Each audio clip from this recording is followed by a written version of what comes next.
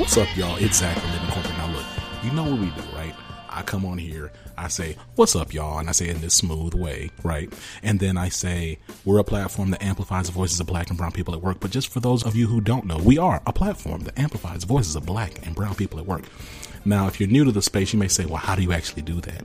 Let me tell you how we do that. We do that by having pointed, accessible, and real, authentic interviews with black and brown executives, leaders, movers and shakers, influencers, public servants, educators, activists, creatives, artists, you know what I'm saying, with everybody.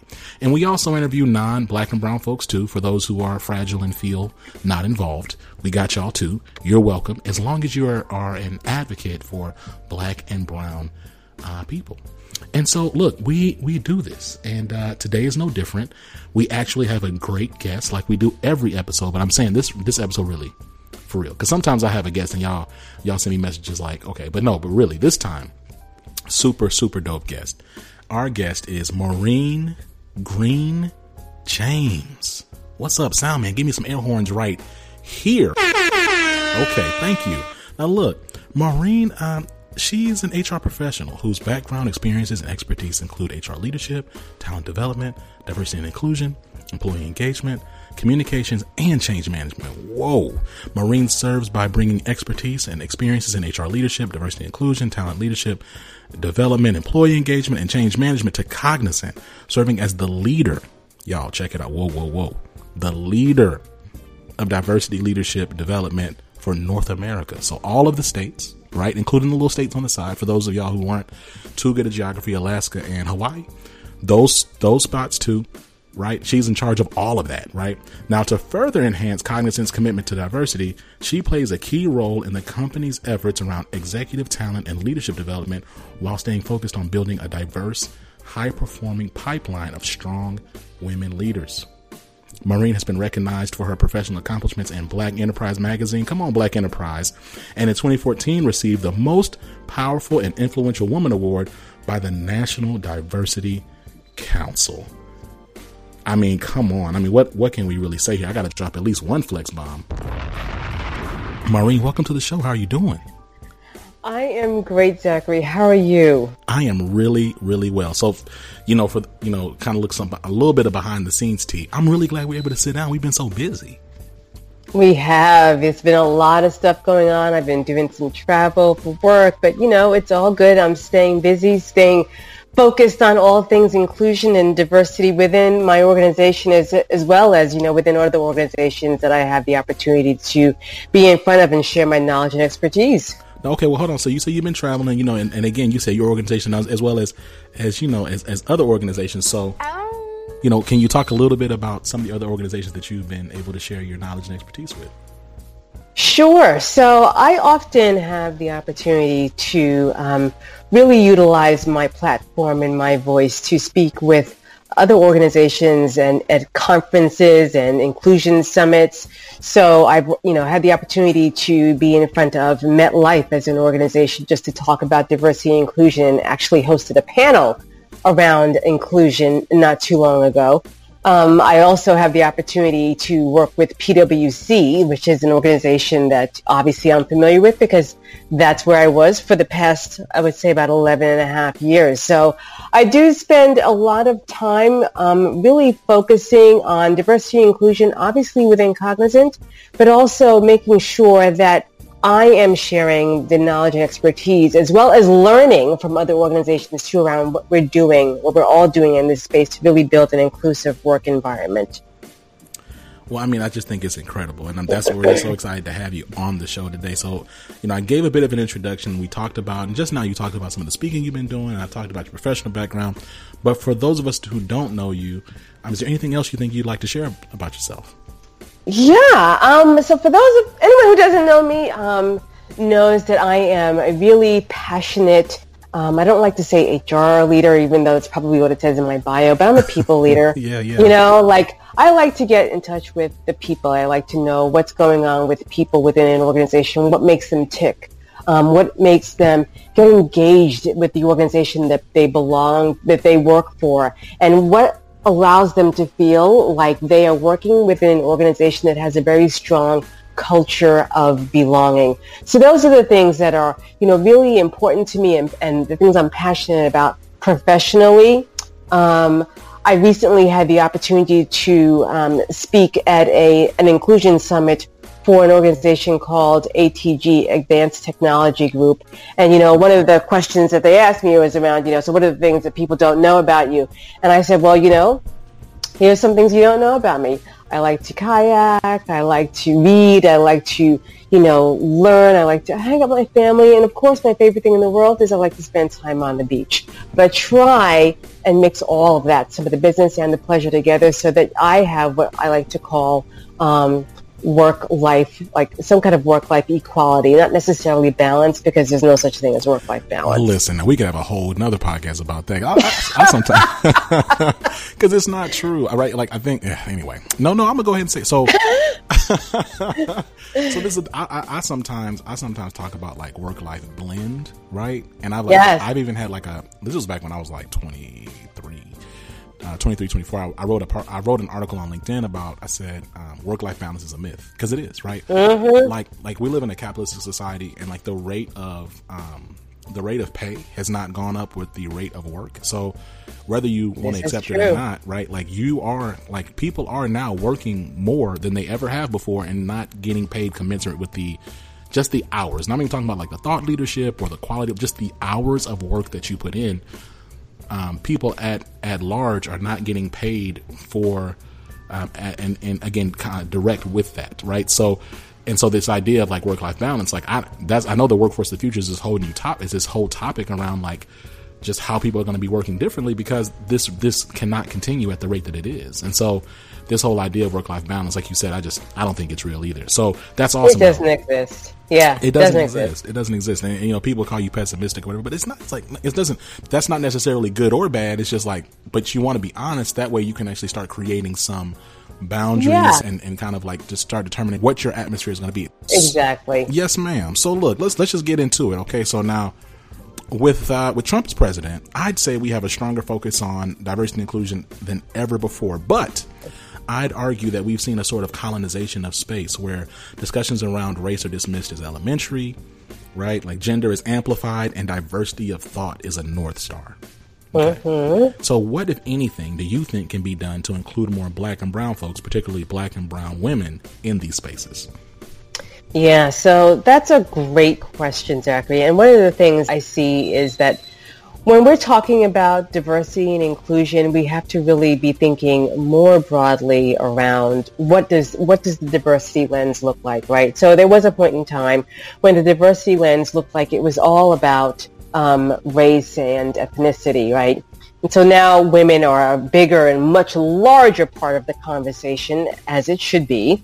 But then there's also the opportunity for us to really be thinking more broadly around, like you say, black and brown folks and black and brown women. So we know that at leadership levels within organizations, we don't see enough of us. But there are some things I think that can be done to ensure that we really have a bigger seat at that table. For example, I love to see black and brown women really put themselves in positions to be front and center, to be leaders. And that sometimes means for us stepping a little bit out of our comfort zone, right? And putting ourselves in places and in opportunities and on projects where we may not necessarily have every single requirement that let's say is in the quote unquote job description, but we have a good percentage of it. And so then why wouldn't we go for it? And that's typically something that women on a whole don't necessarily do. Right. And so just think about it from a black and brown perspective, we do it even less because we feel like we shouldn't be doing that. We shouldn't put ourselves front and center for some of those things. Right. So I think that we need to make sure that we're putting ourselves front and center. I also think that we need to be seeking out mentors and sponsors.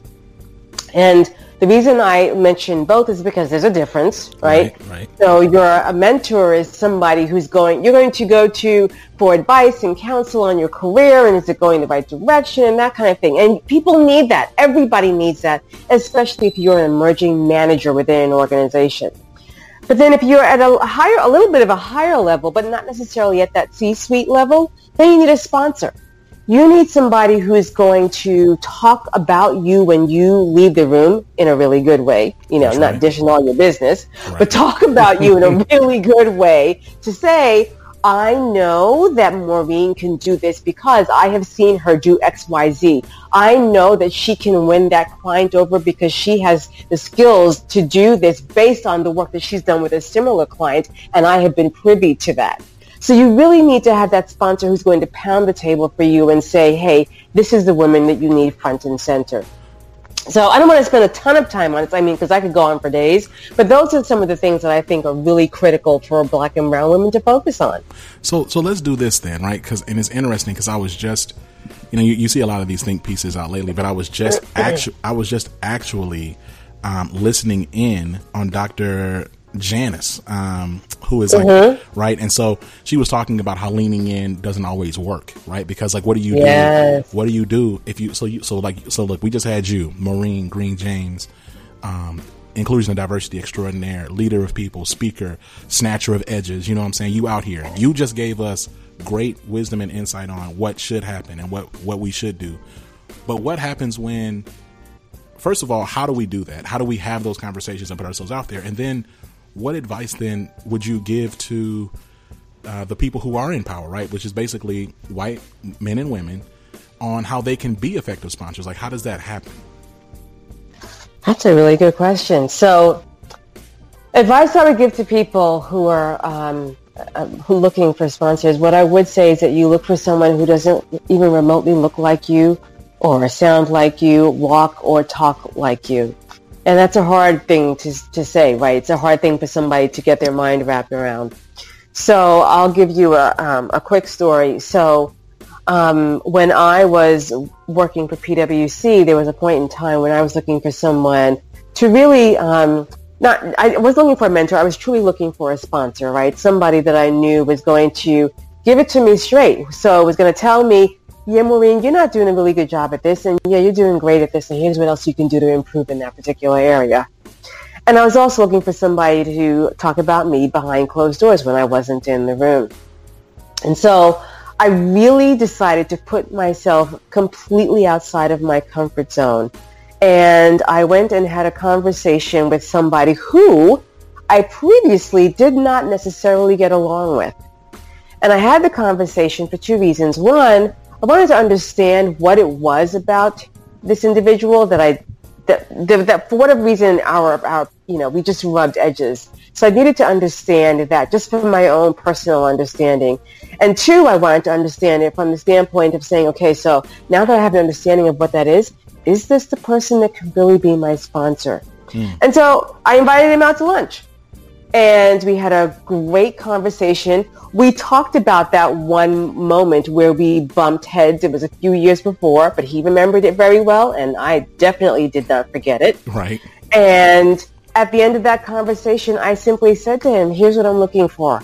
And I would like for you to be this person to help move me along in my career, to help be that person who's going to step in and really be that person pounding the table for me. And he was completely taken aback and surprised, but elated at the same time that I asked. And when I tell you, Zachary, that he was probably one of the best individuals I have had work with me in my career.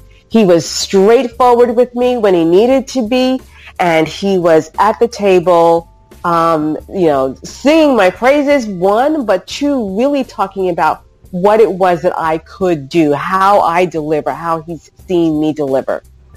And so I really think it's important that we step outside of our comfort zones and we don't look for people who look like us or think like us or who have worked in the same organizations or even in the same industry and sector. This person didn't work in HR, did work for the company, but didn't work in HR, didn't have an HR understanding, didn't necessarily want it. And that's why they were so critical, because they can give you a different perspective, something that you don't yourself necessarily see because you're in that space all the time. So that's one of the things I would definitely say is critical. Step outside your comfort zone and look for somebody different. I love that. And so then, And so then on the other side, right? So like when you put yourself out there, what advice would you give to your non-melanated, right, counterparts on how they can make themselves available to be sponsors? I love non-melanated. You like that, huh? I love that. I love that. So one of the things I would say is, I'm going to really try and step into their shoes for a second, even though that's not necessarily an easy thing to do. I would say it's very difficult for them to feel as though they can put themselves out there. And so the one piece of advice I would give them is just get to know someone. It's at the end of the day, Zachary, we're all human beings. You know what I'm saying? I mean, we do a lot of stuff alike, okay? We're really not that different. And I really think it's important that we are, that we encourage our non-melanated counterparts to feel like they can have a conversation with us. But to make them feel like that, we have to treat them the way we want to be treated. So in other words, we can't necessarily roll up on them with any kind of, any kind of negative thinking around how we think they're going to treat us or how we think they're going to approach us. Just have the conversation with them like you would anybody else. And honestly, you'd be surprised at how open and willing they are to really working with you. But sometimes they feel like they need to be given permission to know you. And I want to go back to something that you said earlier with Trump as president. So, I think that has created a lot of friction in terms of the way people just approach each other on a daily basis, right? Non-melanated people may think that they can't. Yeah, I think they think that they can't approach black and brown people, right? Or they shouldn't. But before Trump, did we really think that? Did we really have that going on, or were we comfortable just kind of saying, what's up? Can we talk? I wasn't, but I don't. But I do believe that it's definitely been more heightened now, right? Yes. Right. So, I think it all depends, right, on your background, right, on your story, kind of where you came from. I know, just based on so my family coming from the South and horrific experiences that they had. They've never really been comfortable in certain situations, and experiences I've had as well, and just in my life, not even just singing my parents' song. There's always been a bit of hesitation. I definitely believe, though, to your point, I believe is that it's definitely been it's way more pointed now than it has been in a while. Yeah, which is very unfortunate, because I think people, most people are inherently good and really want to help and want to engage. Yeah. But I think that, they don't necessarily feel like they can or they should. And so they don't. And so it's almost like they want permission from us. And I think we, black and brown people, need to give a little permission. And it's hard. In this day and time, that's a really hard thing to do. It is, right? Because there's so much emotional labor, and I think I know that you know this, but it's I think it's a huge blind spot, and I think it actually goes into our next question, which is around D&I programs and organizations. When they think about diversity and inclusion, I don't think that organizations are effectively factoring in just the emotional labor that goes into being other in majority white spaces. Nor do I think people really just black tax, right? So we're recording this on the day of Amber Geiger's sentencing, right? Yes. And black and brown folks who've been looking at the trial, specifically black people looking at the trial and seeing this person who was convicted of murder. So she did murder this person, crying and crying fake tears, crying to what many people felt were fake tears, and that could be triggering to a lot of different folks. The body cam footage being released, and just dealing with all of that and the PTSD symptoms that just seeing Black death or constant coverage of Black death causes, like those people still have to go to work, right? Those people still have to interact with people who may shrug their shoulders at that stuff. And so absolutely, I think I just think to your point about it being hard, I think that it's really easy to undermine or dismiss. I don't think that you can overstate how hard it is to make yourself available. I'm not saying that you shouldn't or that you can't, but I'm just saying, like, I wish that for me, right? So I know I'm interviewing you, but this is me just talking to you as someone who is in a position, right? As an executive, I wish that organizations would be more thoughtful to that, right? And I think there's just so much work to do. I'm curious to know though what you believe organizations are still missing when they talk about diversity and inclusion, like, and you have these conversations on the big stages and also in the smaller rooms. Like, what are some themes that you're seeing around organizations and kind of what they still could be developing when it comes to their programming? Yeah, so that's a great question. I think some organizations are doing a fairly good job, and then there's some organizations that are, they're trying to get there. They're doing the best they can, right? So one of the things I think is very commendable and courageous is having those bold and courageous conversations, right? I think that is something that is, it's innovative, it's fresh, it invites everyone to the table to have the deep discussion. At times they can get really real and dig deeper than anyone wants to go, and they can create emotions out of people that no one expected. But that's necessary to have an understanding of what everyone on all sides of the coin, so across the entire spectrum of diversity, is thinking and feeling.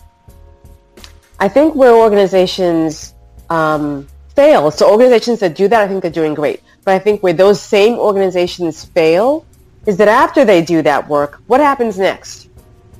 So what are you supposed to do with those conversations? What is the expectation for the people who are sitting as part of those conversations? Okay, great. We had it. Okay, I understand that, you're, how you feel because this woman was just, convicted of murder. She's gotten 10 years. And I understand that, but what am I supposed to do with this?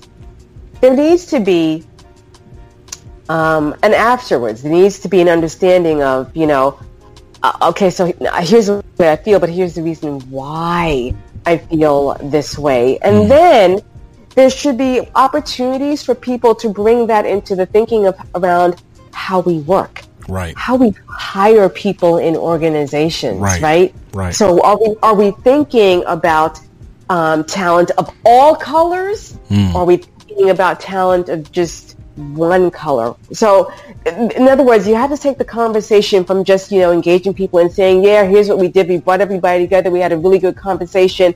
And now the organization is better for it. The organization is okay, but it's not better for it unless everybody in that conversation walks away with, okay, what can we do next? And that's the thing I think is missing.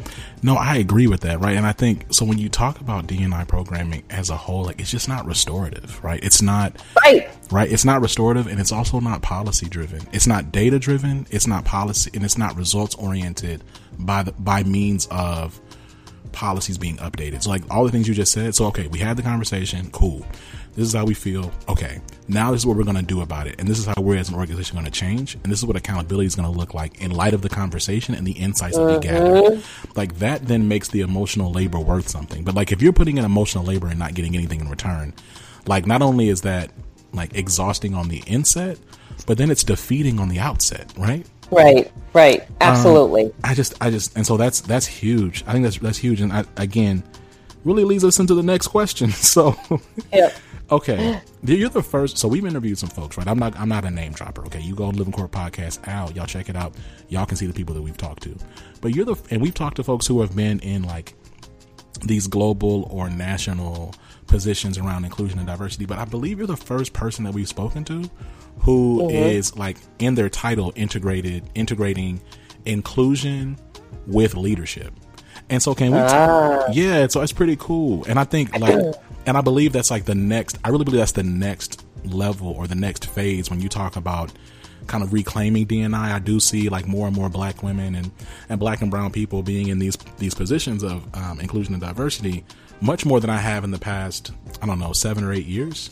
Oh yeah. Right. I've seen an uptick in that. I think like when I talk about like kind of decolonizing D&I, I talk about like reclaiming this space. That's part of what I mean. And so, can we talk a little bit about how you've led the strategy for Cognizant to drive the intersection of those two spaces, and then also what you're continuing to do? Sure. So at Cognizant, I've had the opportunity to, like you mentioned, be on both sides, right? So diversity and inclusion as well as leadership development.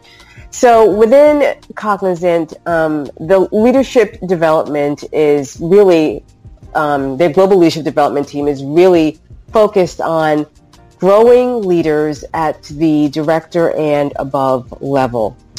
And within doing that, it's also focused on making sure that our people at those levels are very diverse across the board. What I would say, Zachary, is that we have a long way to go, right? I don't think we're different from many other organizations out there. We do have a very long way to go in terms of how do we continue to build this inclusive strategy specifically, for our directors and above. And so while I am focused on everybody across the organization, regardless of level, obviously, right, my leadership development role is only focused on our directors and above, but I make sure to keep a diversity and inclusion lens on that population of people, because when individuals see diversity at the higher levels of the organization, it attracts more people. It allows us to retain more diverse people because now they're able to see levels and opportunities and projects and roles that they can aspire to. Right. And it helps us to grow and develop that population. So it helps us to grow the diversity that we do have at the manager and below level into those leadership levels. So it's we like to say it's a cyclical win-win, right, at the attract, retain, and develop pillars. But what I will say to you is that our focus primarily for the past year and a half or since I've been there has been around gender diversity. And so I bring a different lens to it because I'm not thinking about let's just bring any women in. I'm thinking about what do the women look like? Where do they come from? Where have they been? Right. What industries, what sectors, all of those things. But I'm really also making sure that we're building into this a diverse lens. So we have some black and brown people at the higher levels. So we make sure that we're incorporating individuals with disabilities at those levels, right? Yes. All of those things. So we're incorporating our LGBTQ plus community. Right. We need to be able to have people at those levels who are going to be the people that other individuals in the organization aspire to, or other individuals outside of the organization see and now say to themselves, well, if so-and-so can be a leader within this organization, there's an opportunity for me here. There's an opportunity for me here to start somewhere. So that's what the strategy has really been built around, making sure that, one, we're focused on gender diversity, but we're looking at it across the lens of all the components of inclusion. You're bringing intersectionality to the table. Absolutely. All day, every day. Amen. All day, every day. And I think, Maureen, like for me, everything you said, of course, 100% spot on. I think what organizations don't realize is, for me anyway, right? When I come into organizations, I've been in a few different places, so I've seen a lot. Like I've seen a variety of cultures. But I always, when I come in, I consider myself about like an A- employee. Okay, I feel like I'm great. I'm not like the best, but I'm very, very, very good. Because I have other things going on. I got to live in corporate. I got time. I got other stuff. But with all that being said, I hear you. You know what I'm saying? I'm gonna keep that extra plus for me. But my point is, I'm a very strong employee. So when I come into organizations, I have aspirations. I have goals. I typically, without even like actively trying to do it, I just end up kind of zooming in on like the senior most black people. And I look and see how they're treated. And I use that as a gauge to feel like, okay, let me just think, okay, so this person has a doctorate and an MBA, international experience, interned with the UN, can speak three languages, two more than me, and 2.5 more than me, sometimes, and they're still being treated like this. So what does that then mean for my prospects as someone who's looking to build a 5, 6, 7 year roadmap here? Right. So 100% right in that, the treatment, how you treat, I mean, people see those things, right? So let's pause for a second though, because I want to go back to something you said. You talked about the director and up. Yep. Have you noticed a pattern of Black and brown folks kind of like climbing a ladder and getting to the director level or like senior manager level even, and just kind of stalling out? Yes. What's the reason behind that? Yeah, I wouldn't say that, and that's an every organization thing. It's definitely not a cognizant. No, definitely not. What I would say the issue behind that is that people in those roles tend to stall out because the higher you go within the organization, a lot of times you don't see people who look like you. So the people who have the power social capital.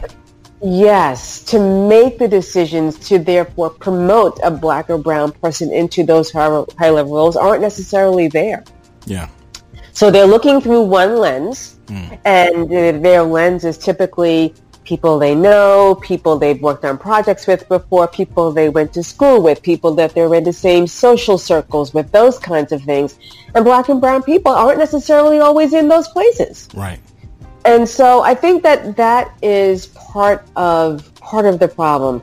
I think the other problem is we as Black and brown people sometimes tend to hurt ourselves because we don't necessarily put ourselves in those positions. I can speak from experience. I did it to myself and almost derailed my career years ago when I decided that I didn't want to attend an event that I was invited to. But I responded and said I would, and then at the last minute said, you know what? No one is going to notice if I don't show up. And so I declined it at the last minute.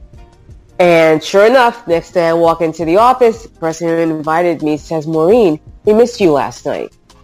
Now, this was not someone who looked like me. Yeah. It was somebody who I thought really wasn't even paying attention to me. But obviously he was. And I made the really poor executive decision to not go because, and you heard me say it, I thought I was not going to be missed. No one is going to notice if I wasn't there. Yeah. Long story short, I go and later on in my career, and I worked for this individual, not once, not twice, but 3 times in my career. Wow. Yeah. And this man, I don't even know if he ever remembers this story, and I always say one of these days I need to remind him. But this individual, when he invited me for a reason. So that's why I say we can derail ourselves. If you get an invitation like that, and this was a senior leader, take advantage of that. 100%. Yeah, no doubt. Absolutely. Don't ever think, and that's the other thing. Don't ever think people aren't paying attention to you. They are. They are, especially if you are doing great work. Like you said about yourself, you're an A- player, which I'm sure you're an A++. If you remotely think you're an A- player, somebody's paying attention to you. So I think we need to do a better job of putting ourselves in places where we can be seen. But that all goes back to the point of being on those high visibility projects. And how do we get there? There has to be somebody at the top that's pounding the table for us to get there. So it's kind of cyclical. You see what I'm saying? It's kind of like you're almost like stuck in a loop. Yes. Yeah. Yeah. It's a challenge. No, it is. It is. Now, we've talked a little bit about programming. We kind of had a meta discussion about D&I, but then I'm curious, right, from a leadership perspective, if you were to give 5 key traits of inclusive leaders, those 5 key behaviors, what would they be? It's a good question. I would say definitely someone who's an inclusive leader is someone who's a good listener. And I don't mean someone who's just going to kind of listen, say, okay, next. But someone who's really going to listen to what you have to say, someone who's able to replay that back to you, right? Recap that and say, okay, I understand. So tell me, what would you like me to do next? How would you like me to proceed? So not just listen, but then get to understand what needs to happen next. Second thing is be a great giver of feedback. It's really, really important to give feedback because feedback really, truly is a gift, but it's also important to get feedback. So I always encourage leaders that I work with not to feel like because they're in a quote unquote leadership role, that they're just supposed to be the people who give feedback. No, it has to be reciprocal. And they have to not only ask for feedback, but then they have to ask follow-up questions so they can understand what is it that they're doing well or not doing so well, so that they themselves can change and evolve their own behaviors. The third thing I would say is an inclusive leader should be somebody who's able to pay it forward. So be able to reach back, reach to the sides, reach wherever, and pull somebody along, take somebody along for the journey that they're on. Because it helps that individual learn and grow in their own respect. And, I always tell leaders, you didn't get here by yourself. Let's just be real about some things. Right. You took the same journey that now this individual behind you is also trying to take. So do the right thing. And if you've got somebody that wants to move in the same career path, or may want to do something different, but can use your guidance and expertise, pull them along with you. The fourth thing I would say is an inclusive leader should be somebody who is able to truly bring a team together. And, bring them together. I'm not saying bring them together for lunch. Yes. I'm talking about bring them together so that they have a good understanding of who they are as a team. What are the team goals? What are they striving for? And most importantly, as a team, understand what each of them individually are able to contribute and bring to the table. Because it is the individual nuances that we all bring to an organization or a team that helps us to be a successful team. That's how we create inclusive products, inclusive services for our clients, is by bringing those innovative and inclusive voices to the table. So an inclusive leader should definitely be somebody who is able to bring a team together. And then I think the last thing I would say is that an inclusive leader needs to be very mindful of the fact that they are the ones who have the ear of the C-suite. And so they need to be individuals who can listen and hear what's going on the ground, so across their teams and other teams, and be able to articulate that and bubble that up to the top so that any issues or concerns that may be rising are things that they're able to squash before it becomes a bigger issue. They've got to listen in on what's happening at the ground level and be able to help manage, to help do some kind of change management or navigate the conversation so that it doesn't become a bigger issue. But if it's getting there, they should be the ones who are able to bubble it up to top and then say, okay, so what can we do to mitigate this? I think that's really it. Wow. No, absolutely. Thank you so much. You just dropping bombs, dropping coins, as it were. Coins. Yes. Yep. Like it's really helpful. I was trying not to cut you off because I had like a couple of these, but I was like, let me just wait. I'm sorry. I'm just going on forever. No. It's great. No, it's absolutely great. This has been a wonderful conversation. I thank you so much for hanging out with us. I know we went a little bit long. Before we let you go, any parting words, shout outs? Parting words and shout outs. Parting words are, just be, for anyone who's listening, just be the best human being that you can truly be, Never take for granted where you are because, again, you didn't get here on your own. Really, really important to reach back and help others. And then any shout outs I would give are simply to all of the people who are in the position as you are, Zachary, to help get these kinds of messages out. Kudos to you, because this is not easy. You know, doing what you do is not easy. Having these kinds of deep and courageous conversations isn't easy. So kudos to you. And then shout outs to all of the people who are driving diversity and inclusion within their organizations, because, you know, we've got some work to do. People love to say to me, well, in your role, you're going to have a job forever. It's like job security. Here's the thing. I'm not sure I want to live in a world where the need to have a diversity and inclusion leader is job security, because that means that means two things. One, the world's continuing to evolve and, components of diversity continue to change. That's good. But two, it means we're not doing everything that we could and should be doing to make this a more inclusive and global environment. And so I don't know if I want that job security. I want it to be where it's just very organic, that we're not thinking about, how do we hire Black and brown people? Where do we go to get them? No, it shouldn't be that way. And I know I've probably gone on way too long. Not at all. But so my shout outs. Yes, so my shout outs to you, my shout outs to my peeps who are doing this day in, day out, and are leading the charge right along with me. So come on now, let me get these air horns right here for that. Love that. Love it. Man, this has just been great, Maureen. Thank you so much. And listen, y'all, that does it for us on the Living Corporate Podcast. You make sure you check us out on Twitter at livingcorp_pod, Instagram at Living Corporate. Then, you got our website, living-corporate, please say the dash.com. We also livingcorporate.co, livingcorporate.org, livingcorporate.tv, livingcorporate.net. Maureen, we have all the Living Corporates except livingcorporate.com.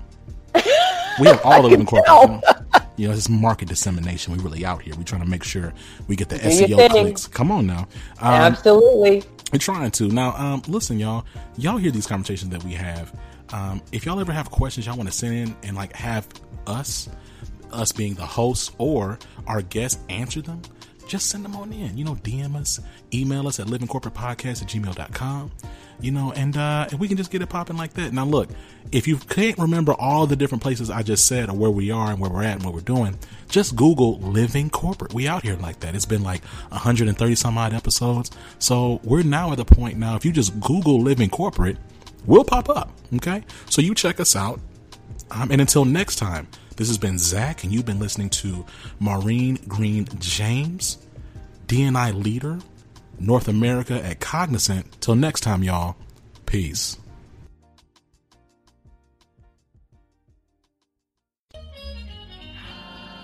Living Corporate is a podcast by Living Corporate LLC. Our logo was designed by David Dawkins. Our theme music was produced by Ken Brown. Additional music production by Antoine Franklin for Musical Elevation. Post-production is handled by Jeremy Jackson. Got a topic suggestion? Email us at livingcorporatepodcast@gmail.com. You can find us online on Twitter, Facebook, Instagram, and living-corporate.com. Thanks for listening. Stay tuned.